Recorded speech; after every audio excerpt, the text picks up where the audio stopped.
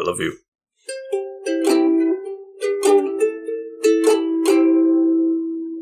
Welcome back to the Couch Potatoes. There's plenty of room. Happy to see you. As always, come and join us. I am the Green Traveler from Gorsh. And I am the Faceless Leon.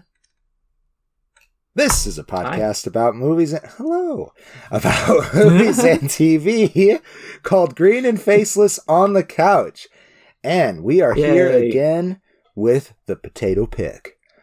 So if you don't realized also that my microphone's going to be hitting my necklace, so I'm sorry on your end. That's going to be annoying. Okay. Not to the Couch Potatoes. They won't. It's a different microphone that they're hearing. But for you, I just realized. I'm sorry. We are sitting next to each other with on a big old couch. Yeah, on a big old couch with noise canceling headphones and microphones just for that, just so we can hear each other. Yeah. Okay. But it's a potato pick. It's a potato pick. And we have a new patron with a suggestion. Yeah. Yes. Brad. Thank you, Brad. His name is Brad. Thank you, Brad. Not my dad. Maybe my dad. Be my dad? Brad. Meet my dad, Brad. Thank you, Meet My Dad, Brad. This is your first suggestion that has won the potato pick. And thank you so much for your support. You are I will say also a very new patron, so thanks for joining us. Yeah, I appreciate that. We always appreciate more patrons. Get out there, tell your friends, tell your family. Even if you just want to have better chances of your ideas winning the potato pick like this, right? You can just sign people up. Right. I'm not saying that you should do it, but you should do it. Okay. So get a clipboard, go out to the streets, and just ask people for their email addresses, and then just if we haven't made it obvious, this is a patron inspired episode from patreon.com/green and faceless. So if you do want to join up and support the show, that's where you can join us. And at a certain level you can make suggestions, and then we vote on it publicly, and this is what was voted on for this month. So, and if you want to vote on it, yes, you do have to put your email address. You do have to kind of sign into the thing, but you don't have to pay us. No, that's public. The voting is perfectly free. You just have to give Patreon your email address, which it's still not a bad thing. There might be other shit out there that you want to patronize. Yeah. Or patronize. If you take part in art, it is worth considering patronizing the artists. And this is coming from me as, not just as an artist, but somebody who would love to be able to patronize, other artists. But I frankly don't make enough to do so. Besides occasionally buying an art piece. I do buy art sometimes. I do, yeah. I do love local art. Pretty much everybody in my life who is an artist, I will buy your art. Just let me know. Oh, yeah. Yeah. And if you just have art that you deem ugly that you don't want, I'm sure I could either put it in my home or find a home for it. So that's wonderful. Okay. So, but yeah, Brad has suggested some war movies today. We have a genre Smackdown. I was thinking about it. I don't think we've done a war movie before. And we have. We've done God, I can't remember what it was, but I mean there's gotta have been something. I don't know that we did have. I mean, unless it's a sci-fi war movie, I cannot think of anything. I'm pretty sure we watched 1912 before this show. That is true. Yeah, we did do that. And that's the last one I kind of remember seeing with you. Have we not talked I guess we didn't do Saving Private Ryan. No. I think these are the first war movies we have done, and that kind of surprises me because it's a pretty big genre. It's a pretty big genre with some really rich and historically interesting stories. So they're just depressing, man. They can be depressing. Yes, it's about people killing each other. That's true. War is hell. War is hell, but I do think a good war... I don't like it when it's like, necessarily glorifying war, but... Right. There is some very interesting narratives in our history as the human race. And I feel like these two movies do a decent job, like, because we're talking The Bridge on the River Kwai. Right. Which is an epic. I will say one does a very good job. Well, that's the thing, is Bridge on the River Kwai, the war is very much there. It's very present. It's not glorifying it. It's showing you a lot of the horrors of it. And then in the other movie we're talking today, Kelly's Heroes, which we'll start with, Kelly's Heroes, though, the war is kind of in the background. It's there. Yeah.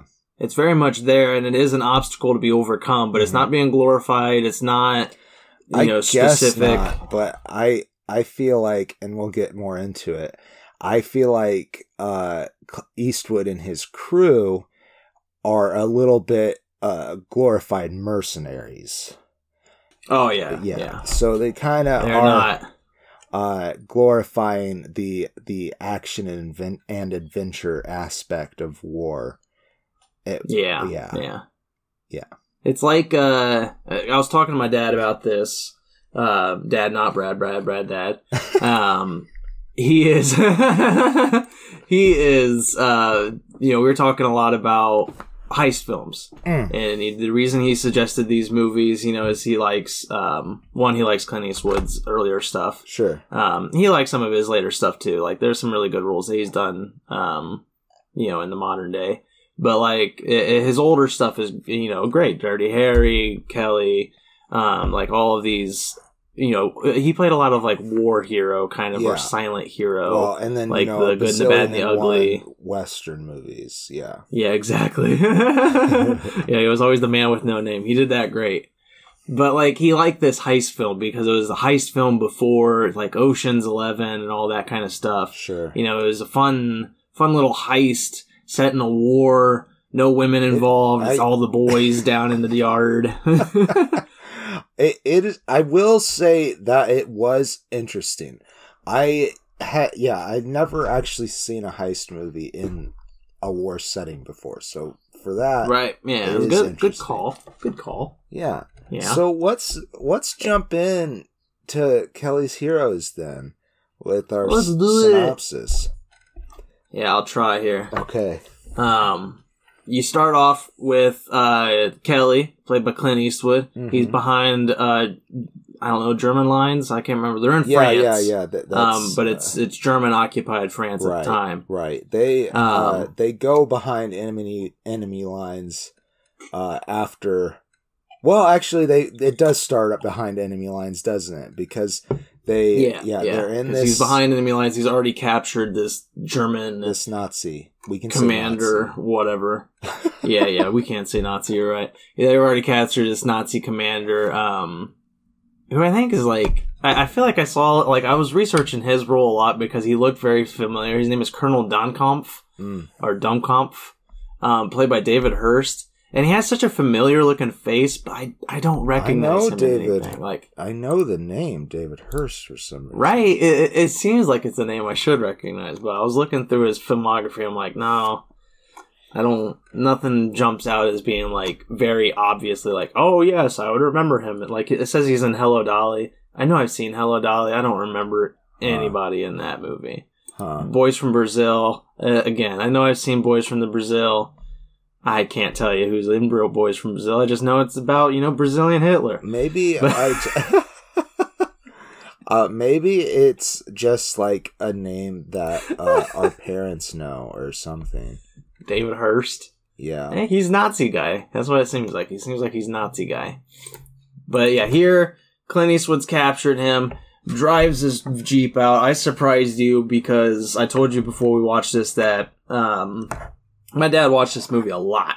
Yeah. Me and my brother and I had to watch a lot of war movies with this man. And one of them was Kelly's Heroes. And not to be confused with Hogan's Heroes. Jesus. Too many heroes in World War II. But Kelly's Heroes, it has this very iconic song that I knew word from word once it started playing, and you were just like, wow, you really do know this song or this movie, don't you? And I was like, yeah, we watched this quite a lot. I can't remember the title of the song. I'm trying to find it. Oh yeah, you knew it though right away. Burning Bridges. Oh, okay. Burning Bridges by Mike Curb Congregation. That song started. I sang it all the way through. It's very well, not all the way through. I don't know the third. Whatever. There was one part where you're like, yeah, I don't know this part. I don't know this part. But yeah, anyways, Clint brings David Hurst back to his area where all of his people are at. Telly Savalas is the commander in charge, Big Joe. Yeah. Telly Savalas, we've talked about, as you reminded me, he was the George Lazenby Blofeld yes. For the James Bond movie. It was kind of funny because I was just like, man, I know Telly Savalas or something. And then like his helmet came off and you were just like, oh yeah, he's the George Lazenby one. I was like, oh yeah, that's right. Yeah, he is Blofeld. Yeah. But yeah, Big Joe, I don't know why they brought the commander back. Clint Eastwood had a reason for it. And his reason was he knew that there was gold being held somewhere behind enemy lines. Yeah, and he wanted to steal it. I thought that he kind of discovered that with the Dankoff guy on accident. Like, yeah, he found this lead bar and found out that it was just kind of the lead was just kind of painted on, and it was a golden bar. And so he got Dankoff to tell him where the bank was, where and how much. It's gold. Like, it's like $14 million worth of gold or something like that. Yeah.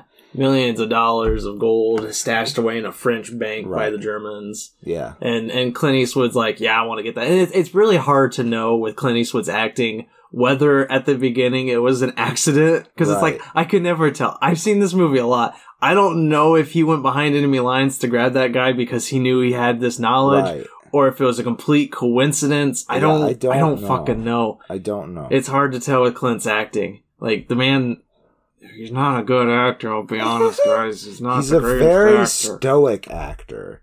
He's a gifted, he has talent. I will say that. He has talent in acting, he has talent in directing. He's not great at either of them. Okay. Hot take, I know. Come at me, Scott. Please, Scott Eastwood, come at me. God damn. just because you want to see Scott? No, I would love to see Scott Eastwood. That man's handsome. Yeah, he looks like Clint, but when Clint was good looking. And hadn't talked to an empty chair at the Republican National Convention. Oh, no. God, that's a shining moment. Clint Eastwood's greatest moments in life. Good, the bad, and the ugly. Talking to an empty chair at the RNC. Like, oh my God. It heads above the best thing he's ever done. It's so maybe funny. He was rehearsing. You know? Maybe he had a plan. Nobody understood it, though. No, yeah. It just seemed like a man was having a stroke on stage. But Clint finally talks pretty much everybody in this troop, division, whatever you want them to be called, to come along with him behind enemy lines to steal some gold. Right. And some of the important members of that troop, you got Don Rickles, very big one, playing Crap Game, probably the funniest person in this movie. That is true, but he doesn't get to be super funny. Like, Don Rickles is so fucking funny. Right. And he does have that one joke, though. Like, I can't remember what it was, but there's that one scene where he's in the office on the phone. Yeah. And he's just, like, hanging up the phone. You and I were laughing a lot at that scene. Yeah. Yeah. He said, I think he picked up the phone and he's like, I think it was something like, you haven't even heard what I have to say yet. It was like, what do you mean, no? You haven't even heard what I have to say. That's right. It's good stuff because it's just like my family, my brother and I, we were raised on MASH, the television show MASH. Sure.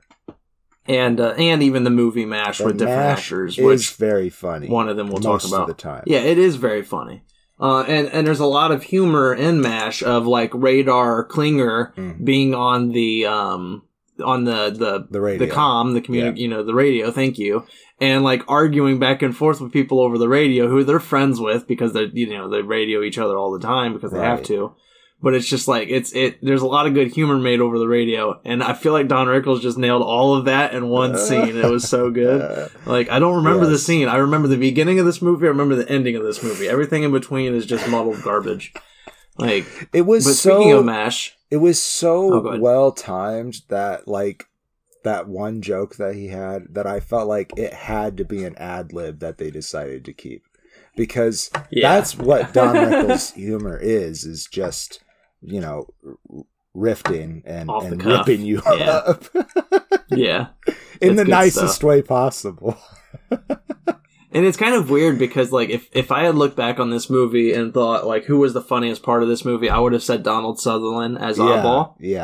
Who I'll come to next. But it really is just Don Rickles. Like, Don Rickles nailed this fucking role. Right. But speaking of MASH, Donald Sutherland played Hawkeye in the movie MASH. He plays Oddball here. As a kid, I died laughing at Oddball. Like, he was funny to me. As an adult, I don't get it. Like, it's kind of weird. Like, there's moments where it's funny. They say that he's into the beatnik culture, but like, he definitely feels like he's drawing whatever it is from the 1960s, subculture. And I'm like, he feels like an anachronism. What is going on? Yeah, it's like this. I feel like this character didn't exist in this setting. Well, he's an oddball. He's ahead of his time. He is an oddball. Like he says, stop sending out those negative waves, man. I'm using that though. I'm running with that for the rest of my life. Like that was good.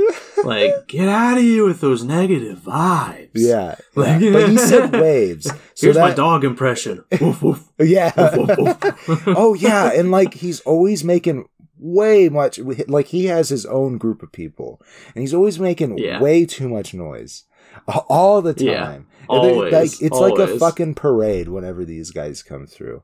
Yeah. And he is a very he's driving his character. giant ass tank. Yeah. He is. Oh yeah, and they put like a metal tube around the cannon of it to make it look like it fires a bigger round, just to intimidate. And all different sorts of stuff. So like they have like noisemakers on the tank and shit. It's so weird. They shoot paintball. Yeah. Paint it. I will say, though, like, this is one of the youngest I've seen Donald Sutherland, because I've never seen MASH. Fair. That's a good one. Yeah. I'm surprised you didn't recommend MASH. But next month, maybe. We'll find out what Brad has for us. Donald really looked like Kiefer Sutherland in this one, I felt. Right, yeah. You could really see the relationship there. Yeah. And that's kind of funny because I've always like looked at Kiefer and been like, I don't see it. Right. It's like I can see it, but I don't see it. Like he's very different looking. But yeah, this movie is definitely where you're like, I see. Yep, you're the dad. Yeah, when I found out that they were related, I was like, what? This guy's like got some kind of accent and this and he and Kiefer sounds totally American. What are you talking about? Right. And Donald is like very fun and like humorous and like chatty, and then Kiefer is very quiet and mean. Serious. Yeah. 24. Boom boom. Boom boom. So yeah, let's move on from Donald Sutherland, I guess. Yeah, the other big one was Carol O'Connor as General Colt. Yeah, I felt like he was completely unnecessary but he's like a comic relief character. But it's Archie, it's Archie Bunker, man. Yeah, that's what got the asses in the seats. He's just being Archie Bunker, though. Yeah. Yeah. He's the mean, well, not the mean, but he's the kind of wacky general. Yeah. General Colt. Yeah, who he finds out about Kelly's heist plans while listening in on the radios and is like, I'm gonna go steal this money from these boys after they steal the money. Yeah. And so, yeah, that's pretty much all he does is he just has a bunch of stupid throwaway scenes until the very end when he finally goes to, be the final obstacle, I guess you'll call him. Yeah. For the heist. Yeah. And there's like obviously a lot of obstacles they come across. But I feel like we can go ahead and wrap up the synopsis. The bank. They make it to the bank. They get the money with the help of the Nazi commander that's there, and he gets an equal share and goes into hiding and whatever. So stupid. Yeah. That's the other thing is Kelly's big plan of stealing this money went from being like, just the troop of like 10 of us, right, to, well, shit, now there's like 30 people involved. Yeah. It's still like a lot of money, especially for that time, but it does get sub $1 million at some point per person, per share. Right. So, you got, I think I'll go ahead and do my closing statement if that's cool. So I think, it's an all right movie. I felt like there were some anachronisms to the period. Like I'm pretty familiar with World War II stuff just because I like history, and there was some things that just didn't seem to fit. And didn't vibe, man. Yeah, they were negative waves. So,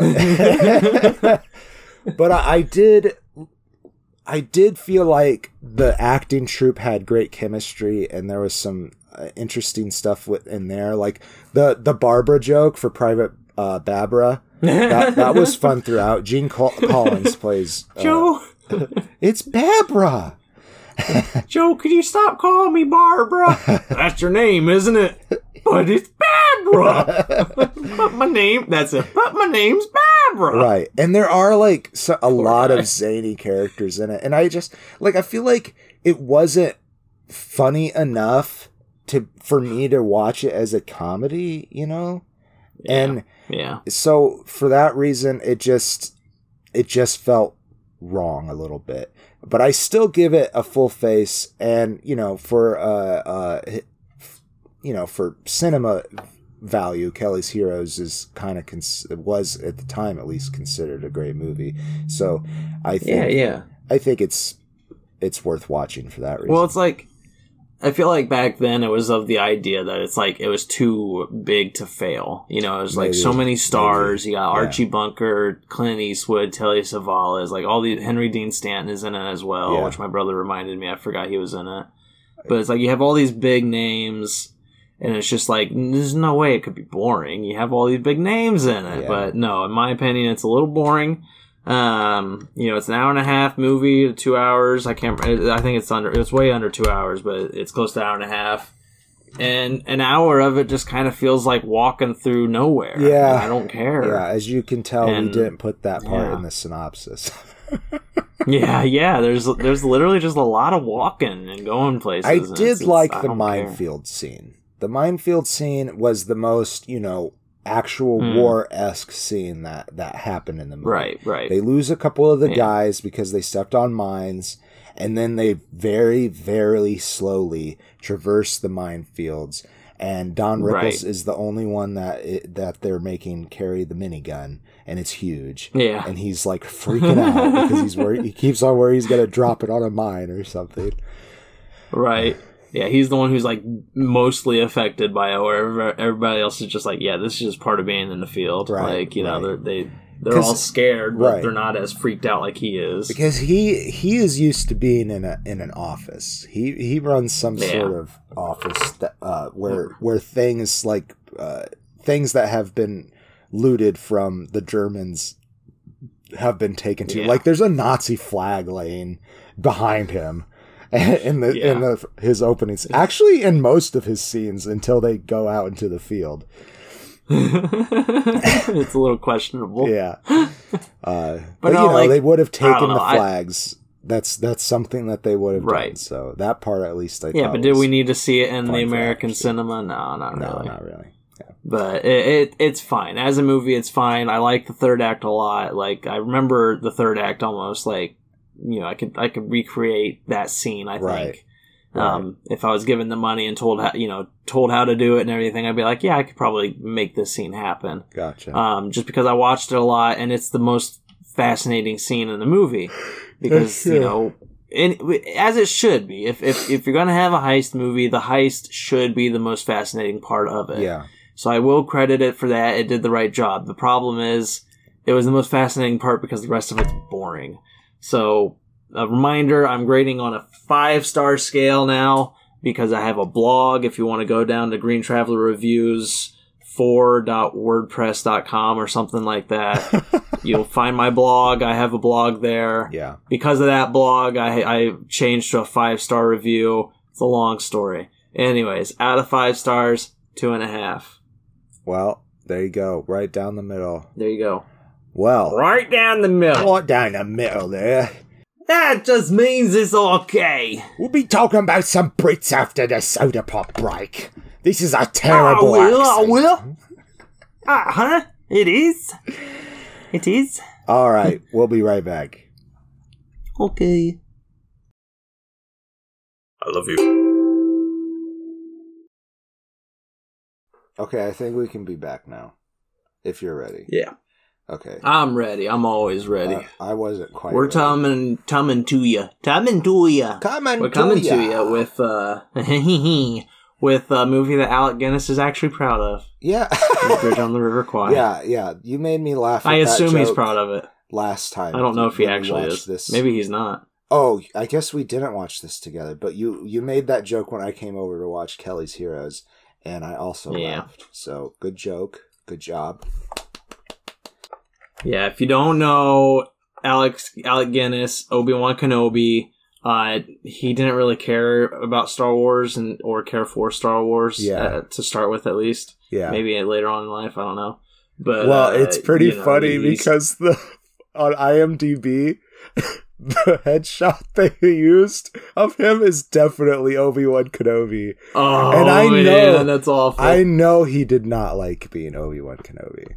No, he didn't. And it's sad because it's his most famous role. Yeah. Everybody knows him as Obi-Wan.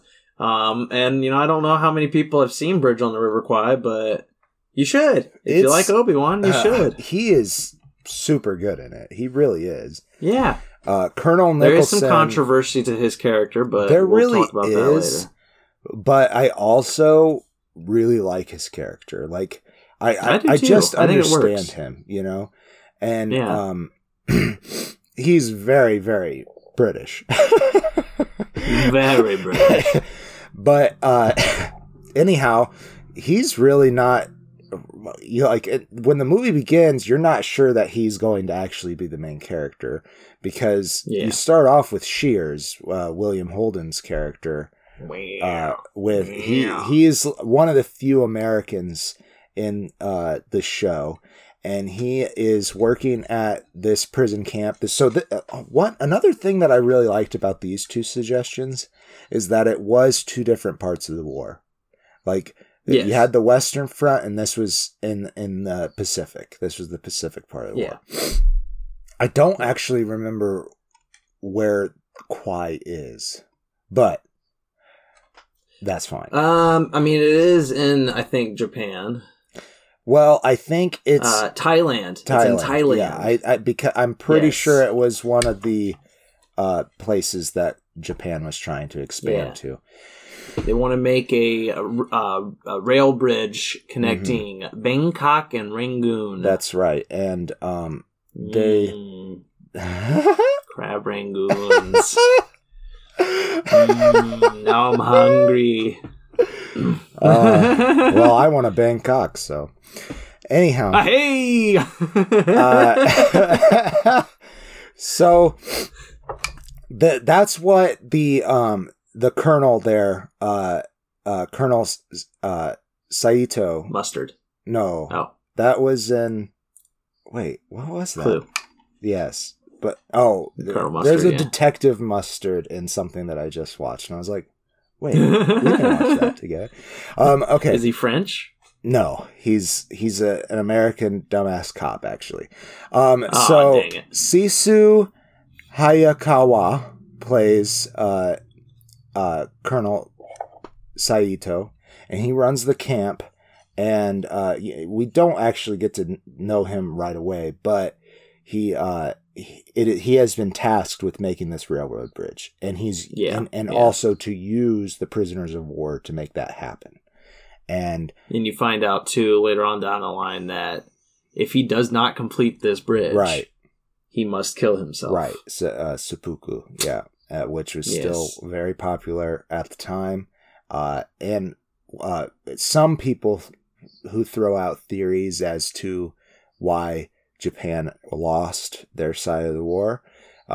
Part of it was because a lot of their officers killed themselves when they failed missions. It doesn't help when your leaders are all disappearing. Yes, yeah. But there also was a lot of rivalry inside each of their military complexes and between like the different departments and stuff. So there was a lot of reasons why their empire probably wasn't going to work out very well. Yeah, but it's a very fascinating subject, honestly, to look into. But and I think you get a lot of that in this character in Saito. Oh yeah, because you see a lot of that through his conversations with Colonel Nicholson, played again by Alec Guinness. Yeah, you get a lot of that the cultural weight, I guess. Right. You know, like what is expected of them in a war. Oh yeah, there's a lot of comparison of what honor means between the two of them. The British ideals of it and the Japanese ideals of it. And Colonel Saito, the way he looks at it, Nicholson is without honor because he surrendered. Period. Yeah. And the only way he can get his honor back is by fighting to his death, basically. Yes. And you know what? He does kind of. And they grow respect through that. But anyhow, back to Shears. Shears is a grave digger for the camp and is constantly burying people because Saito is overworking them and they're getting sick by diseases that are and Shears is even impersonated an officer so that he should have been out of that kind of work. He should have, yes. Because the Geneva Convention prevents officers from rules committing of work war. While they're the most absurd concept that I've ever heard of, and Saito agrees. But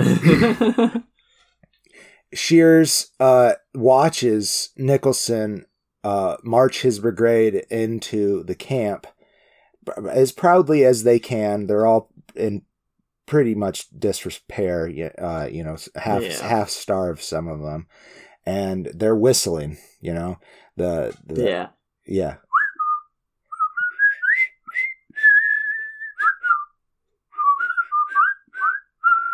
Yep.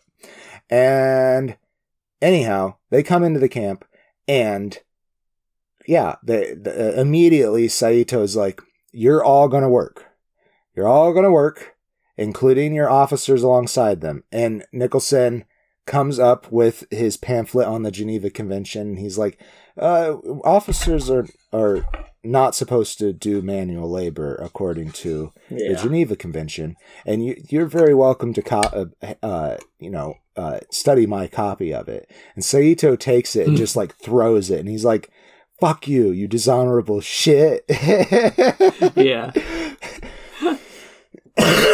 He said, "Stop being lazy, you will work." And Sarah was sitting next to me, and she's like, "Yeah, I kind of agree. What the fuck?" I agree too. His whole fight, Colonel Nicholson's whole fight at the beginning of this movie, he refuses. One, he wants better conditions for his men, right? Yada yada. But also, he's just he refuses to work because officers aren't supposed to work, and the Geneva, by the Geneva Convention, boogaboo, right? I shouldn't have to do this, and he keeps getting put into the Geneva Convention was something that the Allies, and they might have had the Axis powers in there for World War I. remember. But they, all made these agreements on these rules after World War I because it was such a dirty fight. So these rules are honestly only like 30 years old, if that. Yeah. And like whether or not they're respected, obviously the Axis weren't respecting them. Yeah, the fact that Nicholson expects this Far Eastern country to respect that when I'm pretty sure they were not involved in the meeting beforehand.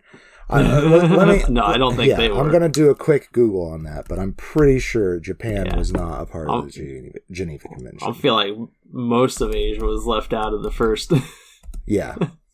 So they did apparently sign in 1929, but they failed to ratify it. I'm not sure what exactly that means. But in 1942, they indicated that they would observe the rules. And that's obviously after World War II. Right. Yeah. Okay, but the original convention... It is fascinating, but... The original convention was outlined in 1907. So I'm actually not sure...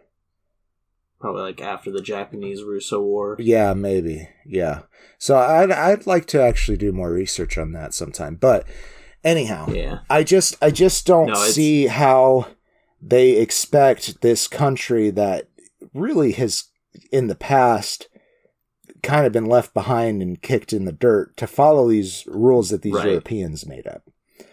Yeah, it's all very silly, and I agree with your wife completely because that was my thought process too. Is like I respect Nicholson's stand. Yeah, I respect his the strength and will that he puts into this.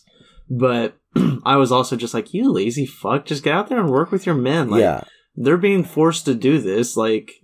Right. You can fight for them, yes, but stop fighting for yourself to not have to work. It's just so sad. It was weird. And, there were several other officers that worked under the colonel, but, it does seem like a strange law. It's an elitist law for sure. Oh, yeah. And, but the way that this movie pans out, eventually the colonel is forced to agree with Nicholson to not make the officers work because his people keep on sabotaging the work.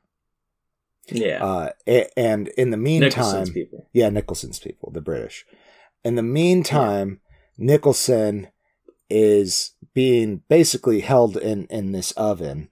That's what they call it. It's, isolation. It's isolation box that's all metal, so it getting beat down by the Taiwanese sun, and his officers are in another box as well, and so after almost being starved and baked to death, Saito agrees to not work the officers so that the work could continue. And then what I was trying to get at is that at that point the officers start taking over the engineering of the bridge. They're like, and that kind of seemed like, okay, Nicholson, it's not that he's opposed to work. He's like, you just got to use your resources right, dude. And he's very proud of British intelligence. And the way he's thinking about it is his thought process as he puts forth to his men is that this isn't a bridge built during war. This is that's all it is. It's a bridge built during war. 40, 50 years from now when the war is over with, he wanted people to be able to look back and be like, those British, they were so damn intelligent and hardworking. Yeah. They put up a bridge that's still lasting, still standing, still strong. British ingenuity. He wanted to tout British mentalism. He wanted to find a victory for his men in defeat. And and he put his whole heart into the project. And it was really interesting. And, you know, there's a lot of things. Yeah. His engineers pointed out a lot of things that were wrong with the location alone of where they were putting it. And, they forced them to move it down the river. Yeah. and basically they teach them what's the term? It's not order of operations. That's mathematics, but assembly line. They basically teach them that how to work more effectively. Yeah. And you know, I don't know if that is kind of, I mean, that's where the controversy comes in. Yeah. That's Nicholson's character. A lot of people thought it undermined the actual actions of British officers at that time. Because there's a lot of, you know, that bridge was built by forced manual labor by prisoners of war. Right. And those prisoners fought tooth and nail against it. They didn't give in and make a better bridge. They sabotaged it all the way through. Right. And there are some historians who thought this movie completely undermined that. Yeah. And you know, I can understand. You know, as historically, it is a little disappointing in that regard. Yeah. But I think as a character focus, I mean, and still a lot of the historical aspects are true. I thought the character focus is great. Like, as we've been saying, it's like, it's really fascinating to watch these two colonels butt heads. Yeah, it was. And then there's the American guy. Who kept getting boring every time they came back to him. Yeah, toward the beginning of Nicholson's revolt, Shears escapes along with a couple of other people, and escape like they don't keep guards or anything because escaping from this small island is supposedly impossible. Right, you're in the midst of a thick ass jungle. Right. And and you know, there's probably dangerous creatures in the water outside the island, and all as sorts well of as stuff. Diseases and dehydration and all that stuff. But Sears manages to get out again by impersonating this time a Japanese officer, or at least army person, soldier. That's the word. An army person. So he makes it back to somewhere. I'm not sure where he's at. It's a British area. He's British. It's at a British controlled hospital at the very least, with the help of some villagers that he comes across that are upset with the Japanese invasion and whatever. Right. And there is these intelligence officers there. Is Major Warden one of them, or is... I can't remember. I know James Donald playing Major Clipton is one of them. Okay. I think. Okay, yes, but the main one is Jack Hawkins. And he... Yes. I just saw his photo. He likes to blow stuff up. And he wants to blow up the bridge that they're building, because, that's just kind of what he does as a spec ops kind of guy. And he's trying to recruit Shears into it because he knows the lay of the land better than anybody else. Shears is like, okay, but I'm not Shears. I just pretended I just escaped from there first of all. Yeah. First of all, I don't want to go back. And he's like, I'm impersonating an officer. And he's like, oh, okay. Well, we knew that, and we don't care. But your people do. Don't care in quotes. Yes, yeah. But your people do. So you could either go back to them and face, court-martial in prison, or you could do this mission with us. Like, and at first, give you the title of Major. Yeah.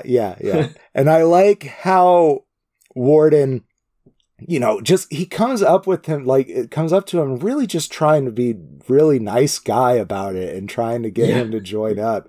And also, Shears almost gets killed by these other commandos practicing, and when they find out that he wasn't part of the exercise, they're like, "Oh, dear Lord me, I am so apologetic and whatnot. Here, give me your hand, get off the ground, sir." You know, whatever. And that cracked me up a lot. Yeah, that was good. Eventually he and a couple other people agree to take this mission. Yeah, it's really hard to get there. There's a whole bunch of like talk about the unexpected because nothing ever goes exactly as planned.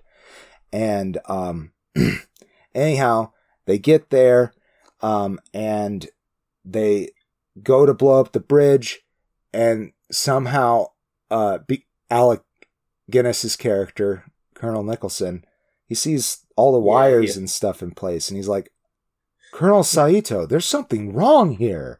Like, he wants to protect his bridge so badly.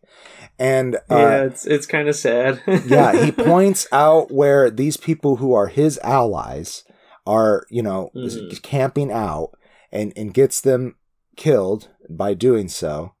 And the Spec Ops group has to, speed up their attack. But there's this kid, I forget his name, that went on the trip with them. It might be Captain Reeves. I don't have a picture for him. But they keep on coming back to him having to use his knife to kill. And they're like, oh yeah, you never know until the moment comes. But he uses that to kill Saito, and that was, I thought that arc was interesting.